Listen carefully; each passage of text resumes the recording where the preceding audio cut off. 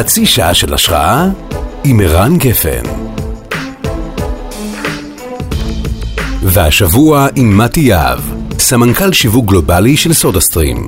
בוקר טוב. אהלן, בוקר טוב. נמצא איתנו מתי יהב, סמנכ"ל השיווק של סודהסטרים. אפשר להגיד סמנכ"ל השיווק הגלובלי, נכון? יותר מדויק? נכון. אנחנו נדבר על זה, זה מעניין. תשמע, קודם כל, אני לא יודע אם אתה מרגיש את זה, אבל צריך כזה סוג של אנטי שחור או אנטי חמסה, כי כאילו לדעתי לפחות, ואני בטוח שיש עוד כאלה, יש לך אחד התפקידים הכי מדהימים ומרתקים שיכולים להיות. אני נהנה ממנו, זה בטוח. ועוד אתה נהנה ממנו, כי לפעמים יש תפקידים מדהימים, אבל מאחורי הקלעים משלמים איזה מחיר על ההנאה הזו. האמת שזה, אני הרבה פעמים תופס את עצמי, אתה יודע, שאשכרה יש לי גם חברה שאני מאוד נהנה לעבוד בה, גם תפקיד, והכי חשוב באמת, כמו שאתה אומר, שאני ממש נהנה, בעיקר מהאנשים. זה באמת חמסה, ורק עכשיו עוד יותר, אתה צריך עוד איזה חמסה לתלות. תראה, גם קודם כל B2C, שזה תמיד מרתק, גם גלובלי, גם מוצר פיזי. אין הרבה חברות ישראליות תפקידים בארץ שמאפשרים את השילוב הזה. בדרך כלל יש אחד על חשבון השני. כלומר, אם יש גלובלי, אז הרבה פעמים, הרבה מהם זה ההייטק או B2B, אבל גם זה וגם זה וגם זה, זה די נדיר בתפקידי עולם השיווק. אז תכף נדבר גם עליך, אבל לפני זה קצת למי שמקשיב לנו קצת על סודהסטרים, אתה יכול לתת קצת רקע, מה המצב שלה כיום, איפה היא הגיעה. יש לך 2.5 לשמוע? יש לך 60 שניות. אני יכול גם בפחות. סודהסטרים, חברה עם חתיכת מיילג', היא הוקמה האמת לפני 115 שנה באנגליה, עברה כמה גלגולים לאורך השנים וכמה ידיים, עד שלפני 20 שנה היא נרכשה על ידי המפיץ הישראלי, והמפיץ הזה הגיע כמעט לידי סף פשיטת רגל, וב-2007 החברה נרכשה על ידי פורטיסימו, קרן השקעות ישראלית. פורטיסימו הביאה את דניאל בירנבאום, המנכ"ל, בזמנו הוא היה המנכ"ל של נייקי, והוא מכהן כמנכ"ל עד היום, ואפשר להגיד הרוח החיה של החברה, ואני חושב שאולי כן מעניין לציין ב-20 שניות שנשארו לי, את שתי נקודות מאוד מעניינות לאורך ה-11 שנה האחרונות. נקודה ראשונה, שהחברה בעצם נכנסה ל7 שנים של צמיחה מטורפת, ברמה של מ-90 מיליון ל$500 מיליארד, על ידי שינוי state of mind, וזה כנקודה שיווקית אולי ששווה לדבר עליה, לא יודע אם אתה רוצה עכשיו או אחרי זה. עוד מעט ניכנס לזה. אוקיי. והנקודה השנייה זה באמת איך ב-2015 יצאנו ממשבר, אחרי שנתיים של משבר, הצלחנו לחזור לפסים של צמיחה, וב8 הרבעונים האחרונים אנחנו באמת בצמיחה מאוד מאוד דרמטית, משמעותית. ומה מצבה היום מבחינה, היא נסחרת, נכון? כן, אנחנו נסחרים בנסדק ובתל אביב, ואתה יודע, אנחנו בשיא של כל הזמנים מבחינת כל המדדים, אבל אני חושב האמת שאנחנו רק בהתחלה. באמת? זה שווי של מיליארדים כבר, נכון? מעל 2 מיליארד, אבל זה פחות חשוב, אני חושב, השווי, יותר חשוב השינוי המשמעותי שאנחנו עושים בהרגלי צריכה לדעתי, ואתה יודע, בסוף אנחנו נמצאים ב-90,000 נקודות מחירה, ב-45 שווקים, אז יש סקייל פה די משמעותי. וואי. עכשיו בואו נצלול בסיפור של סודהסטרים טיפה יותר עמוק מבחינה שיווקית. אז זה היה בכלל חברה בריטית, ואז אחרי זה מפיץ ישראלי, כנראה שזה גם נשמע הזוי, למה שמפיץ ישראלי יקנה חברה גלובלית. סודה קלאב בזמנו, קנתה את סודהסטרים, כמה וכמה גלגולים, ואני חושב אבל מה שבעיקר מעניין, זה, ופה אולי אפשר שנייה לתת על זה מילה, זה השינוי state of mind. בזמנו החברה ראתה את עצמה כמי שמתחרה בקטגוריה של המכשירי הגזה הביתיים. ודניאל שהוא הגיע ב-2007-2008 הוא שינה את ה-state of mind, בעצם הוא אמר, אנחנו הקטגוריה שלנו זה שוק המשקאות המוגזים. מספר שאנשים יסתכלו אליו בתמיהה, כי איך פתאום אתה הופך מסוג של מונופול באיזה ביצה מאוד קטנה, לשחקן קטן שמתחרה מול פפסי וקוקה קולה ונסלה מים, וזה שינוי state of mind, גדול מאוד. זה הכי לחשוב בגדול שיכול להיות. לפעמים גם שאומרים את זה, אבל נגיד בישיבה או משהו כזה, נגיד אני לפעמים יושב ואומר, המתחרים שלנו זה לא זה גוגל, ואתה אומר בסדר. יש הבדל בין להגיד את זה לבין לעשות את זה באמת, נכון? זה לא רק שהוא אמר, לא, זה ממש, לגמרי, אתה צודק. אני הייתי בכמה ישיבות כאלו, אבל זה לא רק להגיד, זה שינוי state of mind אמיתי, שאתה פתאום, כשאתה קם בבוקר ואתה חושב, רגע, מול מי אני מתחרה, מה אני עושה, התקשורת שאני עושה, המוצרים שאני עושה, מול מי התחרות שלי, אז זה מה שאנחנו חושבים בבוקר, התחרות שלנו זה כל העולם המשקאות המוגזים, אז זאת אומרת, זה גם בא לידי ביטוי בתקשורת, ופתאום אתה הופך לאיזה מין דוד כזה מול גוליית הענק, זה גם מצריך ממך לחשוב אחרת שיווקית, אז כן, זה בא לידי ביטוי בפועל, לא רק בדיבורים. יש בזה משהו, לפחות בהתחלה, שהוא גם קצת מפחיד, כי אם אתה באמת ראש לשואלים, אפילו לא לשואלים בשוק מכשירי הגזה, ופתאום, אז אתה מסתכל על המספרים, אז אתה אומר, מה זה, אני יפחוש, אני אפילו לא, אני כלום לעומת הדבר הזה. לגמרי, מצד שני, זה ההזדמנות האדירה. פתאום אתה רואה איזה הזדמנות אדירה יש, וכמובן, מתחילים לצלול, אתה יודע, ולפלח את השוק הזה טיפה יותר, זה לא רק כל השוק המשקאות המוגזים, שוק הסודה, אנשים שצורכים הרבה סודה בבית וכו', אבל ההזדמנות היא אדירה, אבל היום זה נראה לנו די טריוויאלי, אבל בזמנו זה היה מהלך מאוד מהפכני, מה שהוא הוביל. אני זוכר שזה התחיל, אני זוכר שזה היה גם משהו נורא חצוף, אז הסתכלתי על זה מהצד, והיה בו משהו נורא ישראלי אגרסיבי אפילו, כזה, שאלתי את עצמי באותה צורה, איך האמריקאים יקבלו את זה, או קהל גלובלי יקבל את זה, ממש, זה להתייחס למתחרה ישירות, לא להתייחס, אלא ממש לתקוף אותו, נכון? כן.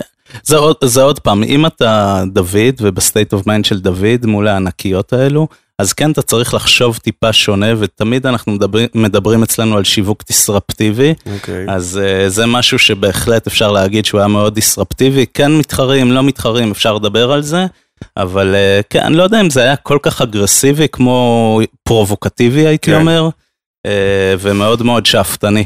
אני מבין למה יש בזה גם משהו נורא אבל ישראלי, כלומר, למה יש בזה משהו נורא אינטואיטיבי. מעניין אותי דווקא שלבים, תכף נדבר עליהם טיפה יותר בוגרים, כי זה, אני מבין, יש בזה נורא סטארט-אפיסטי, זה נורא כזה, אנחנו סיירת מטכ"ל נגד כל העולם, נעקוץ בהדקווטר, לא צריך לכבוש את כל היעדים, כל התפיסות האלה הן נורא אינטואיטיביות, צריך המון אומץ בשבילם, אבל אם אתה מנכ"ל ויש מאחוריך... כן. זה גם היה סיטואציה שבה היה פחות מה להפסיד, זה גם חלק מהעניין, שכאילו... יכול להיות, אבל אני חושב שמה שמיוחד בסודהסטרים, שזה נשאר עד היום. עד היום אנחנו קצת בסטייט אוף מיינד של סטארט-אפ, של לעשות הרבה דברים, אנחנו נכשלים בדרך, אבל מדברים הרבה אצלנו במסדרונות על ביזנס קרג', על אומץ עסקי. אז כן, יכול להיות שבזמנו היה הרבה פחות מה להפסיד, אבל הסטייט אוף מיינד הזה נשאר עד היום. ואני זוכר ממש קמפיינים בעולם נגד קוקה קולה, נגד פפסי, היה סופרבול ממש, נכון, היה ממש סרט, הייתה פאזה כזו. כן, הייתה איזה פאזה כזאת, הייתה פרסומת שבזמנו הייתה לא שודרה בסופרבול, כי פשוט הם לא אישרו אותה לשידור, שבקבוקים מתפוצצים של פפסי וקוקה קולה, אולי זה מה שאתה זוכר. כמובן זה היה דבר מאוד מבורך, שזה לא שודר בסופו של דבר, כי זה תפס כמו יש ביוטיוב, ואתה יודע, המינוף היה הרבה הרבה יותר משמעותי, מעוד פרסומת אחת של 60 שניות בסופרבול. אני חושב שהיום אנחנו טיפה פחות מתייחסים למתחרה אחד ספציפי, אם זה קוקה קולה או פפסי, דרך אגב, אפשר גם לדבר על השינוי המיצובי, אבל אנחנו יותר מתייחסים לקטגוריה. עד כמה שזה לא הגיוני לסחוב בקבוקי פלסטיק כבדים ומזהמים. וזה משהו שאני מרגיש איתו מאוד מאוד בנוח, ואנחנו, אתה יודע, מנסים לייצר שיווק שהוא מסביר לצרכן בצורה כיפית ומבדרת, למה יותר הגיוני להשתמש בסודהסטרים לצורך העניין. אז אם נסדר את הדברים רגע לציר של הטיימליין, אז היה פייז, פורטיסיום נכנסו, דניאל נכנס, היה פייז שהיה, לתחושתי מהצד, היה פייז מאוד אגרסיבי, או ממש מול קוקה קולה ופפסי, סוג של סודהסטרים הוא המתחרה שלהם, הילד הרע, לא יודע אם הילד הרע, אבל באמת לא מי שלא, ילד הפרוע, דוד מול גוליית, כי דרך אגב גם לצ'אלנג'ר, יש כל מיני סוגים של צ'אלנג'ר, יש צ'אלנג'ר כזה וצ'אלנג'ר אחר, אתה ממש יכול, ויש את המורד, אז זה היה הצ'אלנג'ר הטיפה אגרסיבי אפילו, ואז דיברת קודם על זה, ואז אחרי זה כמה שנים היו פתאום שנתיים פחות קלות, נכון?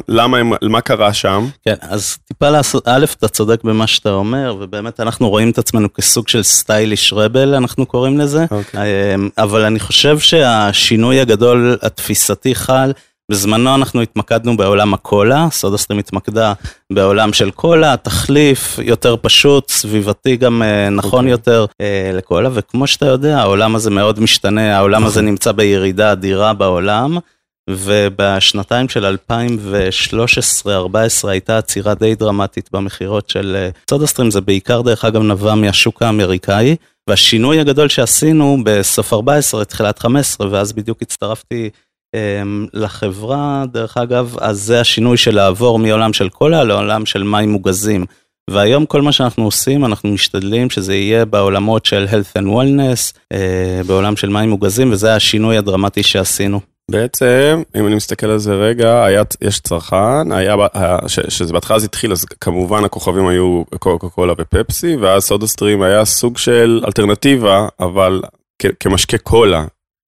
ואז נוצר שינוי אצל הצרכן, נוצר איזשהו מקום שבו העדפה לדברים האלה ירדו, והייתה תנועה לכיוון מים או לכיוון דברים אחרים, ואז סודהסטרים מצא את עצמה לא רק כמי שאומרת אני אלטרנטיבה לקולה, רק בוא תחסוך בקבוקים, אלא אני בעצם פתרון לדרך חיים של שתייה יותר בריאה, תשתה מים מוגזים וכן הלאה וכן הלאה. בדיוק, ואם אתה חושב על זה היום, למה אני כל כך אופטימי ואפילו, אתה יודע, אם נרגש זה מילה טובה, אבל מאוד מאוד מתלהב מהסיטואציה שאנחנו נמצאים בה, כי אנחנו היום יושבים בצומת של שני מגה טרנדים עצומים. יש מגה טרנד אחד, שזה המגה טרנד הסביבתי. היום אנשים מחפשים משמעות, רוצים להשאיר כדור הארץ קצת יותר טוב, חוץ מדונלד טראמפ, כל האחרים כן, אבל זה טרנד אחד שכמובן לנו יש פתרון אדיר שמה, שכל בקבוק שלנו חלפי בקבוקי פלסטיק, והמגה טרנד השני זה המגה טרנד הבריאותי, ועשינו מחקרים בעולם, וראינו שמי שיש לו מכשיר בבית,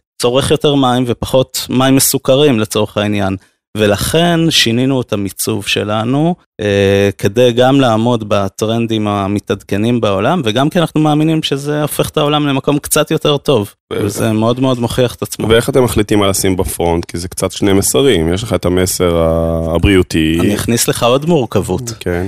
שבאירופה, ששם, קח את גרמניה, אתה יודע, בגרמניה אם אתה מזמין במסעדה מים, הם נותנים לך, אם לא ביקשת אחרת, הם נותנים לך מים מוגזים. זאת אומרת, החבר'ה שם הרגילים לשתות סודה, סוחבים כל הזמן ארגזי סודה הביתה. אז שם בכלל המסר שלנו הוא מסר של נוחות. no schlepping אנחנו קוראים לזה.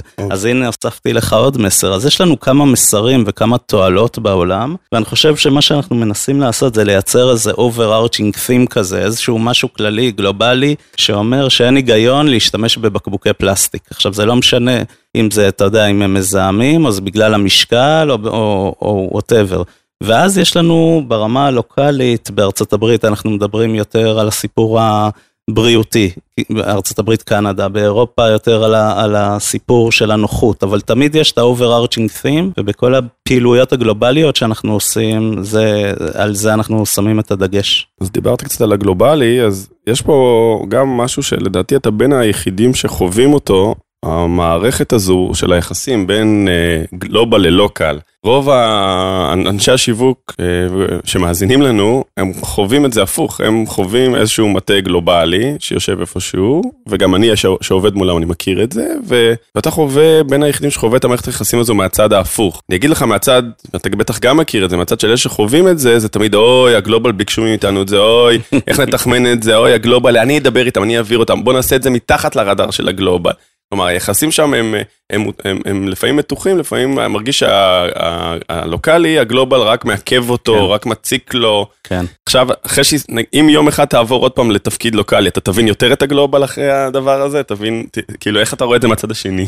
א', התשובה היא כן, ואתה יודע, אני גם הייתי בצד השני, במותגים אחרים בינלאומיים, הייתי הסניף המקומי שלהם, בוא נגיד, אז אני מכיר את זה, אבל אני חושב שתמיד יש את הסקאלה הזאת, בין מטה שהוא מטה יודע הכל, מטה שהוא יותר מכתיב, לבין מטה שהוא יותר מעצים ומאפשר, אז כל הזמן אנחנו נעים על הסקאלה הזאת, ואני חושב, רוצה להאמין, וגם חושב שאנחנו הרבה יותר לכיוון המטה מאפשר ומעצים, יש לנו גיידליינס, יש לנו אסטרטגיה, אבל מנסים לגייס אנשים טובים, ואז נותנים להם, כי זה קצת ה-state of mind של SodaStream, נותנים להם לעשות את שלהם, כמובן בפיקוח ובהכוונה. זה מרגיש אפילו הפוך, כלומר, אם אני חושב על, אם אני הייתי רוצה איזשהו מטה גלובלי, ולא הייתי בישראל, הייתי רוצה מטה גלובלי של ישראלים, כי ישראלים בדרך כלל פחות מתוכנתים, פחות מגבילים, פחות ממוסדים, יותר קופצים על הזדמנויות, פחות... אני אגיד לך יותר מזה, מה שמצחיק בדרך כלל, המטה זה מי שעוצר אותך.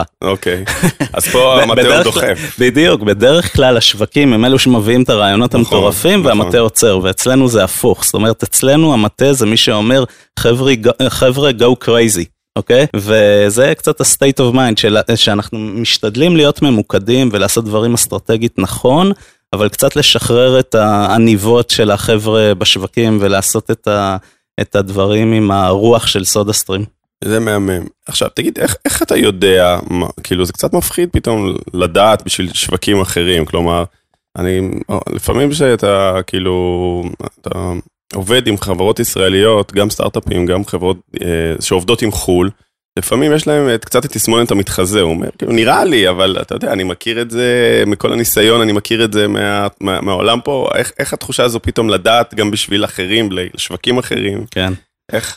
א', חלק גדול מהזמן אני מרגיש שאני מתחזה, אז זה בסדר, אבל לא, ברצינות, אני חושב על זה הרבה, על הנושא הזה של איך אני יודע, אתה יודע, ובסוף הסמנכ"לי שיווק שלנו שבשווקים, זה חבר'ה רציניים מאוד, עם הרבה ניסיון, הרבה מיילג' בחברות הכי גדולות בעולם, ובסוף אני בא ואומר להם מה לעשות. אז אני חושב שזה דורש מצד אחד איזושהי, הייתי קורא לזה אולי ענבה אסרטיבית, כאילו מצד אחד לבוא ולשמוע אותם ולהקשיב, ונגיד הייתי לפני שבועיים ביפן, והראו לי איזה סרט פרסומת, ובכלים שלי אין לי שום יכולת לשפוט את זה. לא יודע אם זה טוב, זה רע, זה היה נראה לי הזוי. הזוי. מה היה שם? מה היה בסרט? לקחנו איזה כוכב מקומי, והוא היה כפול, כאילו ראו אותו, מדבר עם הדמות הצעירה שלו, ומשהו שלי היה נראה הזוי, עכשיו זה עובד פנטסטי בינתיים בשוק, אז צריך איזושהי ענבה, כדי בסוף אתה יודע, אתה בא, אתה יכול לקרוא מחקרי שוק, ולדבר עם האנשים, ואני לא מכיר את התרבות המקומית לעומק, ואף פעם לא ידע את זה טוב כמוהם. מצד שני, צריך אסרטיביות, ויש מהלכים שאנחנו כגלובל רוצים להעביר, או שיש לנו אסטרטגיה, או גיידליינס, ואז יש לפעמים מאבקים לא פשוטים, וצריך לדאוג שזה קורה, ופה האסרטיביות נכנסת, ואתה יודע, זה מין איזון כזה. אתה צריך מצד אחד להקשיב המון, נכון? כדי ללמוד גם, אתה נכנס לשוק, יושב מישהו שמבין את השוק הזה, ואתה צריך להקשיב לו, אתה לא יכול להנחית עליו עכשיו איזה החלטה. יש משהו תספר קצת על התרבות הארגונית שלכם, יש משהו אצל מנהלים, שיש את אלה שיודעים הכל, ויש את אלה שהם משחררים, שנותנים לאחרים, והם יותר לומדים. איך התרבות, לא רק אצלך, איך התרבות הארגונית שלכם באופן כללי?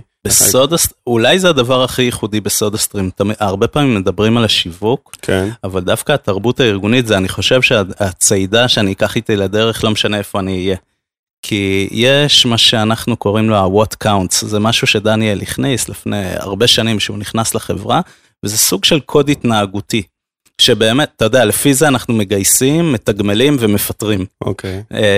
שזה קודם כל, זה אומץ עסקי, ואפשר להרגיש את זה בכל דבר שעושים, ומעודדים כל עובד, באמת לפעול בצורה הזאת, מאוד מאוד מתגמלים, מפרגנים על אומץ עסקי. דבר שני זה יצירתיות, מן הסתם, אני חושב שזה משהו שאנחנו מאוד מאוד טובים בו, ואני בטח ובטח במחלקת שיווק, אבל לא רע, אתה יודע, אני יכול לקחת דוגמה, משאבי אנוש אצלנו, החבר'ה הכי יצירתיים שראיתי בחיים שלי. אז, ועוד פעם, יצירתיות, אני חושב זה קודם כל הסביבה שהיא מעודדת יצירתיות. דבר השני, יש מה שנקרא אצלנו Optimism and Energy, אתה יודע, אתה מסתובב, והיית אצלנו במסדרונות, יש משהו שמח, כיפי, כאילו, אתה רוצה ללכת עם האנשים האלו, אחרי זה לשתות בירה בפאב, זה משהו כזה. ואולי דבר חשוב נוסף לציין, זה ה-sense of urgency, כאילו אחד הדברים הכי חשובים אצלנו, לא יודע אם אנחנו עושים את זה נכון, לא עושים נכון, האסטרטגיה מדויקת, לא מדויקת, זה פשוט לעשות, ולעשות מהר. אז תגיד, תיארת עכשיו את כל מה שההפך מקורפרט מצוי, כלומר, עכשיו אני בטוח שכל קורפרט התחיל פעם, בגלל זה נהיה קורפרט, הוא התחיל בתור סטארט-אפ מצליח, בתור חברה מצליחה, שעשתה המון וצמחה, אין קורפרט אחד שלא היה כזה פעם, כי אם לא, הוא לא היה מגיע להיות כזה. והוא גם רוצה להיות כזה, זה לא שהם המצאתם משהו חדש, אתה רוצה את האנרגיה הזאת, אתה רוצה את תחושת העשייה, אתה רוצה את היצירתיות, אתה רוצה את האומץ העסקי. למה כל כך קשה לשמר את הדבר הזה? למה בארגונים זה הולך לאיבוד, למרות שהם זה כתוב להם על הלוח? איפה? אני חושב, אני לא סגור על זה, אבל אני חושב שככל שהארגון גדל, יש לו יותר מה להפסיד, אוקיי? זה נורא קל שאתה סטארט-אפ, לכרות את זה על דגלך ולעשות את זה. אז ככל שאתה ארגון גדל, והייתי בארגונים כאלו גדולים, אז אתה חושב, רגע, יש לי תקציב שאני צריך לעמוד בו, ואז אתה יודע, מתחילים כל המחסומי בירוקרטיה, ומתחיל האומץ עסקי, כן מדברים אומץ עסקי, אבל לא באמת מאפשרים, ועוד פעם, זה משהו שלדעתי מתחיל מהראש, ודניאל בירנבאום כמנכ"ל, הוא מאוד כזה, זאת אומרת, זה הדברים זאת הדרך שהוא חי בה. אז אני חושב שזה מאוד מאוד מחלחל למטה, ואנחנו משתדלים כארגון וכהנהלה, אני יושב בהנהלה, אז כהנהלה אנחנו מאוד משתדלים בכל דבר שאנחנו עושים, לראות איך אנחנו מעבירים הלאה את הערכים האלו. זה גם דורש את הגיבוי, לא? כלומר, נגיד היה פדיחה, היה מהלך, אומץ עסקי, היה מהלך קטסטרופלי, הפסעתם שם כסף, או קמפיין שנכשל. אנחנו חוגגים את זה, אז העניין זה לחגוג glorious failures, כאילו אם יש כישלון מפואר, תחגוג אותו, אם עשית עוד פעם את אותו כישלון, וחזרת על אותה טעות, זה לא בסדר. אוקיי, מה זה אומר לחגוג? מה זה? תן לי דוגמה. הרבה פעמים דווקא אנחנו עושים, הנה, יש לי שבוע הבא כנס שיווקי, של 70 מנהלים שמגיעים מכל העולם הנה, ואחד הדברים שאנחנו עושים זה best practices ו-worst. אנחנו דווקא מדברים על הדברים הלא טובים, לא בצורה שלילית, אלא לומדים מהם, והרבה פעמים אנשים שעשו מהלך גדול, שלא הצליח, מקבלים, אתה יודע, הוקרה ופרס וכו', כי אנחנו, עוד פעם, אם עושים, וזה דורש אומץ עסקי, אז גם נכשלים, אין מה לעשות, העניין זה ללמוד מזה. וככל שהחברה מתבגרת, האם אתה מתחיל להרגיש שיש יותר עידון, נגיד, אם פעם יותר תוקפני, אז עכשיו קצת פחות, אם פעם, אתה מרגיש את הפינס היותר... אני חושב שאנחנו הולכים ומתחדדים, זאת אומרת, אם בעבר היינו עושים מהלכים שהם אולי אפשר לקרוא, אין לי מילה טובה, ארסים, אז היום אנחנו נעשה את זה בדרך טיפה יותר מעודנת, אבל עדיין לשמור את האטיטוד של הרבל הזה, הסטייליש רבל. אני חושב שזה משהו שעמוק טבוע ב-DNA של החברה. יש לכם מנוע מאוד חזק שזה פרפס, שזה מותג שמדבר לא רק על מוצר פיזי, אלא על משימה שהיא יותר גדולה ממנו. עכשיו, הייתי בהרבה חדרים שהיה ויכוח על הנושא הזה. האם, ואני מדבר על מותגי על, האם התפקיד של מותג העל הוא לקחת על עצמו מטרה יותר גדולה? הרבה פעמים הסיבות היו נגד, אחד זה שזה יתקבל בציניות, שתיים שזה לא התפקיד שלנו בכלל, כן. ושלוש שזה אנחנו צריכים להתמקד בתוצאות העסקיות המיידיות. כן. מה הניסיון? כן, אני אגיד לך, יש הרבה מותגים שמחפשים משמעות, אצלנו זה חלק אינרנטי מהמוצר, אוקיי? עכשיו, זה קל מאוד, אבל כן, לשים כל הזמן את הדגש על הדברים שאנחנו רואים ממחקרים שהכי משפיעים על כוונות הקנייה. זאת אומרת, הנוחות והדברים האלו. ואנחנו מחפשים באמת את כל הזמן, איך אנחנו מעבירים את המסר שלנו, שכשיש לך סודה סטרים, אתה הופך את העולם למקום קצת יותר טוב.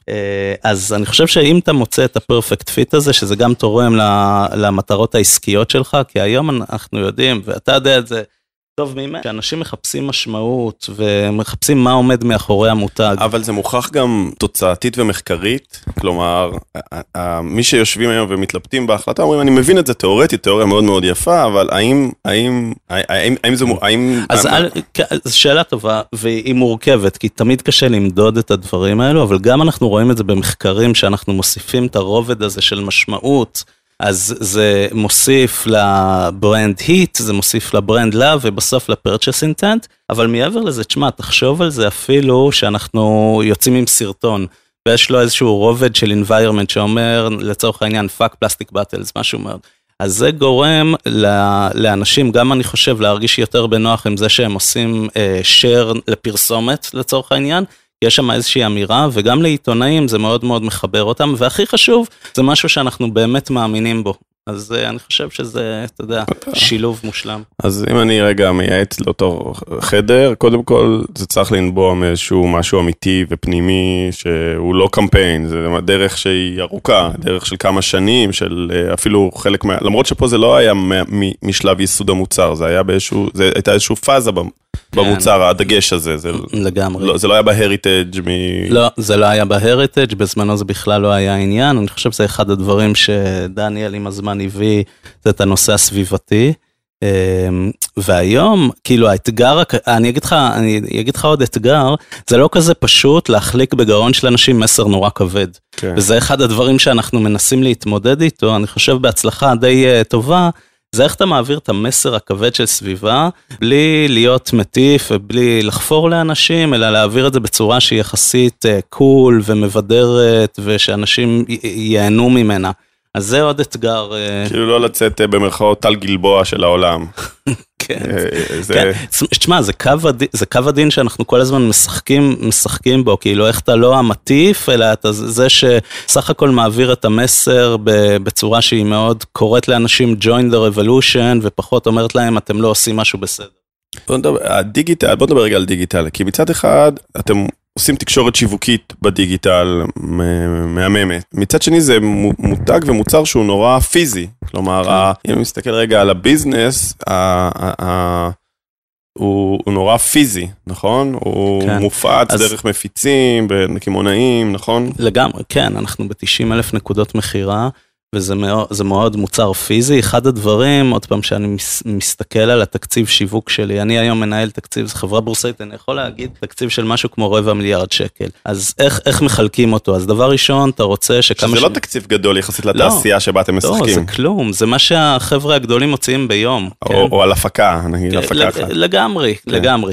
אז, אבל אני אומר, איך אני מחלק את התקציב הזה? אז פעם אחת זה לדאוג שכמה שיותר עיניים יראו את המותג, ויראו אותו בצורה שהיא appealing to them, שהיא תגרום להם, ותכף נדבר אם אתה רוצה על הסרטונים שלנו והמהלכים התקשורתיים. ופעם שנייה, כדי לענות לשאלה שלך, זה באמת בנקודות מחירה. אנחנו רוצים שכמה שיותר ידיים יראו את המוצר. אתה מכיר את המוצר, עכשיו אנחנו יודעים שזה פשוט, אבל יש אנשים, עכשיו שאנחנו נכנסים נגיד לארגנטינה, לשוק חדש, נראה להם משהו מאוד מורכב, לא יודעים איך זה עובד, אז אנחנו משקיעים הרבה כסף בדמוז, פשוט הדגמות, לתת לאנשים לחוש את המוצר ולהרגיש אותו. אחד מהאתגרים על המוצרים זה התמדה בשימוש, כלומר, לפני זה כמה מישהו בפייסבוק העלה, משהו, המוצר ששינה לי את החיים, אבל אחרי זה שכחתי ממנו, משהו כזה, איך דואגים? אז כן, זה המטרה השלישית אצלנו במטרות השיווקיות, כאילו, אחד זה לייצר מותג חם ורלוונטי, 2 זה להגדיל את ה-penetration rate שנייה בכמה שיותר בתי אב, והשלישי, וזה אחד האתגרים הכי גדולים, זה איך אתה מייצר נאמנות ומונע נטישה לאורך זמן. retention הזה. בדיוק. אז קודם כל אני חושב שזה בזה שהמוצר מביא ערך, ואנחנו יודעים ממחקרים שמי שאוהב לשתות משקאות מוגזים, זה מביא בעיקר סודה, זה מביא לו הרבה ערך. וב' זה לייצר איזשהו דיאלוג עם הצרכן לאורך זמן, זה משהו דרך אגב, שאם הייתי צריך למפות 3 המטרות שאמרתי לך, משהו שאנחנו עושים פחות טוב, והיום גם אנחנו נכנסים לכל הנושא של עולם של דיירקט, של מחירות ישירות, ושם גם נוכל לתקשר עם הצרכנים בצורה הרבה יותר טובה. זה נשמע כמו הפאזה השלישית, של אחרי החדירה, אחרי הבידול והזה, עכשיו הצד השלישית הוא מערכת היחסים והשימושיות. בעיקר מה שאני לוקח מהשיחה איתך, זה דווקא את המאחורי הקלעים, זה שמה שרואים בחוץ, לפעמים קל להגיד קשה לעשות, אבל מאחוריו יש המון מאחורי קלעים, של איך האנשים עובדים בצורה מסוימת, איך מקבלים החלטות, איך... בסוף, it's all about the people, נכון? כן. בסוף זה אנשים. נכון. אז אם יש תרבות ארגונית שמאפשרת את זה, והרבה מנהלים, אני חושב, מדברים את זה, ולא מספיק עושים את זה, ואצלנו יש תרבות ארגונית כזאת מההתחלה ועד הסוף, זה כל בן אדם שנכנס למשרדים שלנו מרגיש את הווייב הזה, אז אם אתה מאפשר את החופש פעולה הזה, ולא מפחד לקחת סיכונים, אז כן, אני חושב שזה המפתח. אז אם אנשים בוא נדבר ברגע עליך, תשמע, דיברנו על אתגר של חברה, אבל גם כאתגר לבן אדם, פתאום להיכנס לתפקיד כזה, בטח דרש ממך לצאת קצת מאורך, נכון? לצאת קצת מאזור הנוחות. האמת שכל יום, כאילו זה תפקיד מאוד, אני חושב כמה שהוא כיפי ואני מת עליו, ואין יום שאני לא מתעורר עם חיוך על הפנים באמת, אז הוא תפקיד מורכב, ואני כל הזמן מוצא את עצמי בסיטואציות שאני יוצא מאזור הנוחות שלי, אבל זה חלק זה חלק ממה שאני אוהב, זה חלק מהצמיחה. ואתה מצליח לאזן, לנהל חיים נורמליים, משפחה, בטח יש מלא נסיעות. עד עכשיו כל השאלות שלך היו קלות. לא, הדבר ברצינות, הדבר שאני מוצא את עצמי שהכי מורכב או קשה, זה האיזון המשפחתי שמאוד מאוד חשוב לי, יש לי אישה ו3 ילדים שאני מאוד אוהב, ופה, אתה יודע, צריך, נגיד שאני טס עם מישהו לחול, אז הוא נוסע יום לפניי בדרך כלל וחוזר יום אחרי, ואני עושה טיסת לילה, ישן במטוס, מתחיל את הבוקר שלי ב6 בבוקר וחוזר למחרת, אפילו אם זה בארצות הברית. ובטח גם עם הטלפון, כי הרי כל הזמן קורה משהו מסביב לעולם, כאילו, תפתח את הטלפון ב12 בלילה, יהיה מישהו שאצלו, אתה כל הזמן בטח עם המכשיר, כאילו כל הזמן קורה משהו. בבוקר אני עם יפן ואוסטרליה, ובערב עם ארצות הברית, אתה יודע, אז לא משנה באיזה שעה. אז אתה מכריח את עצמך, נגיד, לשים בצד את הטלפון ולהתנתק? איך אתה... אני מאוד גרוע בזה.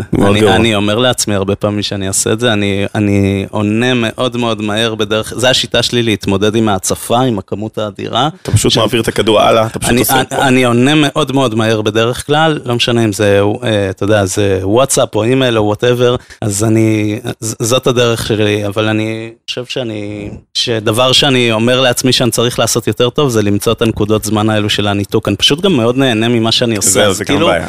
זה חלק מהחיים. אבל גם אין חגים, כי גם בחגים, אז כל הזמן קורה משהו איפשהו, וטיסה. למרות שמה שמאוד יפה אצלנו, שכאילו החבר'ה מחול מאוד מכבדים את החגים שלנו, ואנחנו מאוד אותם. אבל כן, אין חגים ושבתות או לילות, אבל אני נהנה מזה מאוד. זה בטח גם הזמן טס, נכון? כמה זמן אתה שם? בטח זה הכל נראה כמו איזה מעורבל כזה, לא? נראה לי כאילו התחלתי אתמול 3.5 שנים, אבל תשמע, אני מרגיש כל הזמן שאני כזה על סוג של אדרנלין רש כזה, כן.